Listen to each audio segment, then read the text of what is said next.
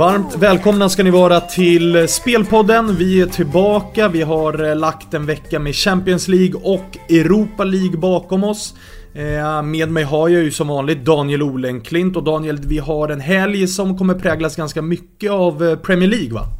Ja, det ser ut så när vi inför snackade lite grann. Det är många intressanta matcher i Premier League som vi vill delge lyssnarna.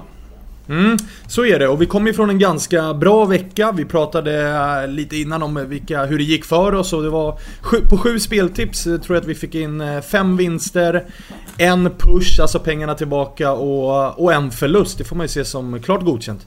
Ja, det stämmer. Och framförallt du som var riktigt stark, då är det 3 av 3. Ja, ibland så.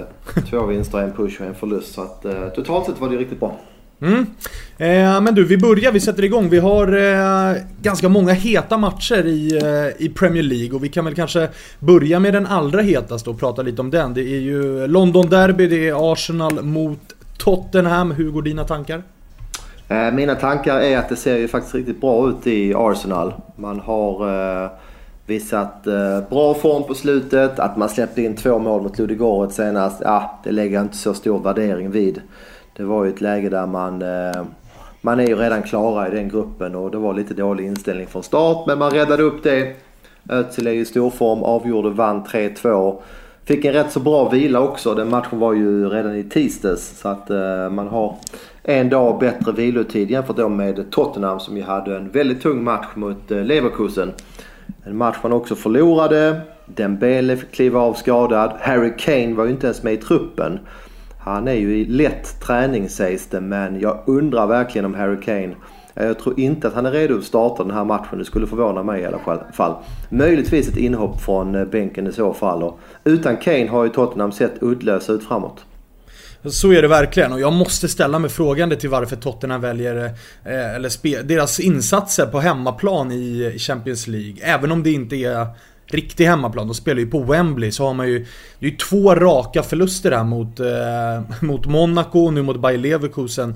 Efter matchen här så gick Pochettino ut och sa att han skämdes över insatsen. Det är ju inte direkt en ultimat uppladdning för en sån här match.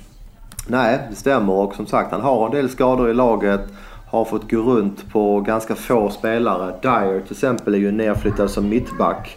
Han gör det ju helt okej, men det är ju ändå ingen fördel att använda sin defensiva mittfältare i den positionen. Så att nej, med tanke på att Kane troligtvis inte startar, det verkar vara harmoni i Arsenal. Walcott, Monreal tränade här nu i veckan och sägs vara redo för att spela också. Ramsey har vi också som breddar laget. Det är inte säkert att Ramsey startar här nu. Han startar med Ludogorets och spelar 75 minuter. Men det ser väldigt bra ut i Arsenal. Sämre i Tottenham. Jag tror faktiskt att det kan vara läge att spela Arsenal trots att det har gått ner. Det fanns ju priser upp mot 2,05-2,07 här för några dagar sedan. Det är nere på 1,96 nu. Men om du tvingar mig att välja sida så väljer jag ändå Arsenals sida trots att det har gått ner 10 punkter de senaste dagarna. Så hur ska du ha det? Vi tar det som ett speltips alltså. Ja, precis. Hur ska jag ha det? Ja, men jag tror på Arsenal. Jag tror att de har en bit över 50% att vinna den här på hemmaplan. Så att till 1,96 så hittar jag lite spelvärde. Så att vi kör ett speltips på den. Härligt. Skönt när man får pressa fram dem. Det gillar vi. Vi går vidare. Vi har ju, den här matchen spelas ju på söndag, ska vi säga. Om vi backar bandet en dag och kollar på lördagen, så har vi även där ett gäng intressanta matcher. Vart vill du börja någonstans? Jag vill börja med mitt speltips på lördagen, och det är Bournemouth. De är ju hemmastarka, klart bättre på hemmaplan. Körde över Hull 6-1 för några veckor sedan. Spelade sen 0-0 mot just Tottenham i matchen efter. Förlorade borta mot Borough senast, men det var en jämn match. Det var ingenting som tyder på att formen skulle vara vikande. Jag tror att Bournemouth kommer göra en bra match på hemmaplan, och framförallt grunden för det här speltipset är att man möter ett väldigt svagt Sunderland. John O'Shea där, mittbacken, fick ju kliva av i matchen mot Arsenal. Kommer återigen att missa den här matchen, och utan honom så såg det väldigt darrigt ut. Man förlorar ju 4-1 där mot Arsenal, och det ser ut som att man fortfarande saknar Kirchhoff och Cattermole, som ju är väldigt bärande på det centrala mittfältet också. Så att nej, det jag har sett av Sunderland, det håller inte på den här nivån. Jag tror att det är väldigt bra chans på hemmaseger. Lirar då minus 0,75 till 1,83. Snyggt! 2 speltips har vi alltså från England. Men vi har fler matcher att prata om. För det är ju också... Everton är ju såklart ett av lagen. Vi gillar ju att prata om Everton. Men de åker ju och ska möta Chelsea här. Det är ju också men de gör det. Det här är ju 2 lag som jag verkligen gillar. Everton har jag ju tjatat mycket om, men jag kommer inte att spela laget den här veckan. Och det är mycket av det beror på att man möter ett väldigt, väldigt bra Everton. Och sen är det dessutom Gueye, duktiga defensiva inomhittfältaren, är ju avstängd. Stort avbryt tycker jag när han saknas, i synnerhet en sån här tuff match på bortaplan där man säkert kommer att försvara mycket. På plussidan dock att Stecklenburg är i träning igen och förväntas stå, men jag har väldigt stor respekt för Chelsea. Jäklar vad bra de var borta mot Southampton, så att inga speltips där. Nej. Har vi några mer matcher från Premier League som du ser fram emot i helgen, eller ska vi nöja oss med de 3?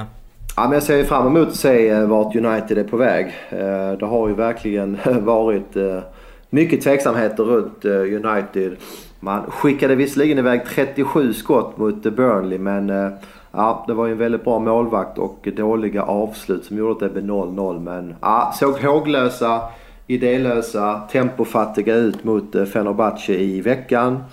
Det kommer säkert att vara en bättre inställning, bättre fart i den här matchen. Men jag tycker ändå att det är... jag litar ju inte på United som stor favorit här på bortaplan. Pogba lär ju också missa matchen. Han klev ju av med... ser ut som någon muskelkänning. Zlatan byttes ju in igår. Så att det är verkligen frågetecken på United. Det är ingen favorit jag skulle vilja spela. Nej, och samtidigt Swansea, de har ju fortfarande inte vunnit på hemmaplan. De letar ju verkligen efter formen där. 2 kryss, 3 förluster på hemmamatcherna hittills. Så att det är ju bra läge för United att faktiskt vända på den här negativa trenden. Men som du säger, så som United ser ut just nu, Zlatan mållös 7 matcher i rad, det är absolut en favorit i fara. Ja visst, och vi har även Herrera avstängd. Herrera har ju gjort det klart bra när han har spelat, så att jag håller mig från spel på United pregame i alla fall. Kan även kort nämna att Schmeichel, supermålvakten i Leicester, han har ju tydligen brutit något ben i handen eller armen, så att han förväntas vara borta 4 till 6 veckor. Ja, inte riktigt samma krut i pojken som det var i farsan som ställde sig i mål trots bruten hand. Så att där har han att lära fortfarande. Ja, precis. Han var riktigt hård. Pappa Schmeichel, helt klart. Ska vi ta oss vidare till Italien? Det tycker jag, gärna. Härligt. Det gick ju både bra och dåligt för mig förra veckan. Som ni vet så håller jag på Napoli. Napoli förlorade mot Juventus på bortaplan. Men jag hade ju valt att spela i Juventus. Så att på så sätt så var det ju positivt ändå. Den här veckan så kommer jag faktiskt också välja spel i Napoli-Lazio som spelas på lördag kväll. Återigen en sen lördagsmatch för Napoli. De möter ju nu Lazio, ett Lazio som går riktigt bra.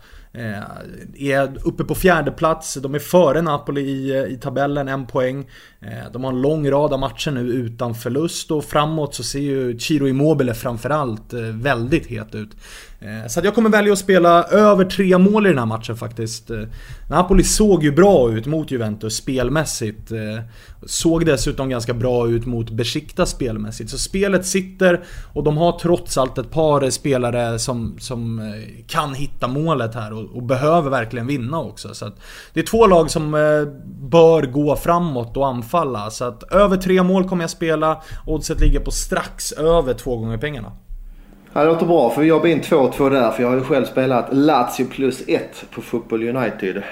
Det har ju verkligen varit tuffa veckor för Napoli nu med både matcher i ligan och i Champions League. Låter bra.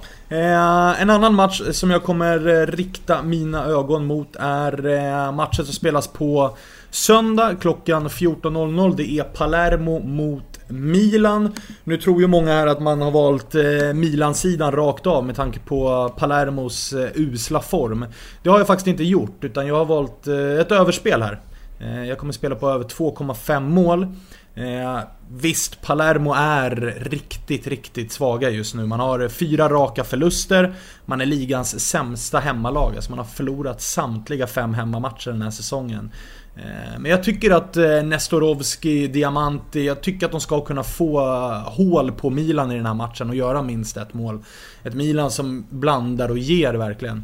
Så att jag tror att de kommer göra mål. Sen är det mycket möjligt att Milan vinner den här matchen ändå. Men jag tycker att överspelet till 2 gånger pengarna känns bättre än den raka 2:an till runt 1,60. Så att över 2,5 spelas i den matchen. Yes, det noterar vi. Ska vi titta mot Spanien? Det tycker jag vi gör. Vi har ju en riktig... Om Arsenal-Tottenham är helgens hetaste match så hittar vi nog den näst hetaste i Spanien, Daniel. Ja, det gör vi. Och ska vi riktigt häftigt att se Sevilla ta emot Barcelona. Ett Sevilla som ju är extremt hemmastarka. Har fantastiska fans och de är verkligen svåra att ta poäng av på bortaplan. 5-0-0 har de i ligan i år. Fick en lätt match i Champions League i veckan. Man slog ju Zagreb med 4-0. Zagreb fick ett rött kort och man kunde defilera hem den där matchen. Tog inte speciellt mycket kraft. Däremot Barcelona, de fick ju sig en riktig omgång i Manchester.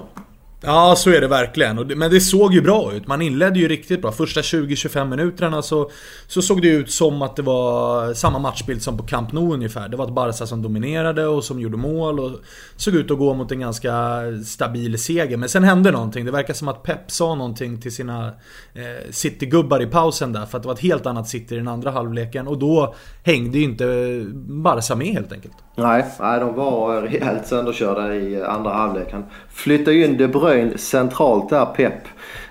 Det var väl en del av det hela i alla fall. Sen var ju hela laget fantastiskt bra, men De Bruyne kom ju till sin rätt mycket mer som offensiv mittfältare och lekte ju med Busquets i den positionen. Det är sällan man ser Busquets så bortgjord faktiskt. Så att det är verkligen frågan var vi har Barcelona. Vi vet att Iniesta är viktig. Ja, han är skadad. Vi vet att Piqué är viktig i mittförsvaret, han är skadad. Och även Alba är ju borta och jag tycker inte alls att Dign där, vänsterbacken som Ester Alba håller nivå för att spela i ett så pass bra lag som Barcelona. Så att de har svagheter för tillfället Barcelona. Samtidigt vet vi att toppgubbarna är väldigt, väldigt bra. Så att jag passar spel i den här matchen. Barca till 1,65. Det låter ju spontant lågt i alla fall. Så är det verkligen.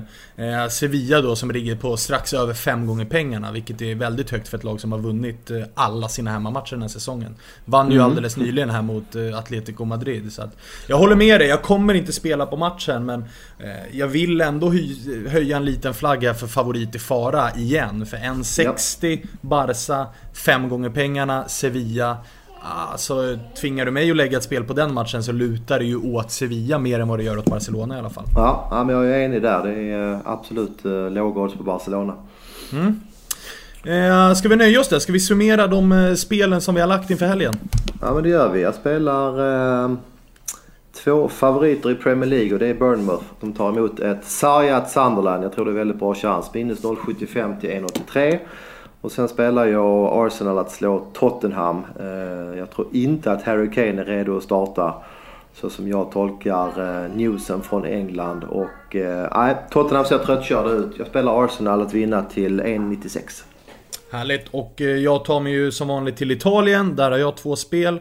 Det första är över 3 mål i Napoli-Lazio till 2 gånger pengarna. Alltså pengarna tillbaka på 3, full vinst vid mer än 3 mål. Sen på söndagen Palermo mot Milan, över 2,5 mål till 2 gånger pengarna. Så 4 speltips den här helgen. Vi önskar er en trevlig helg och lycka till med era spel och så hörs vi nästa vecka.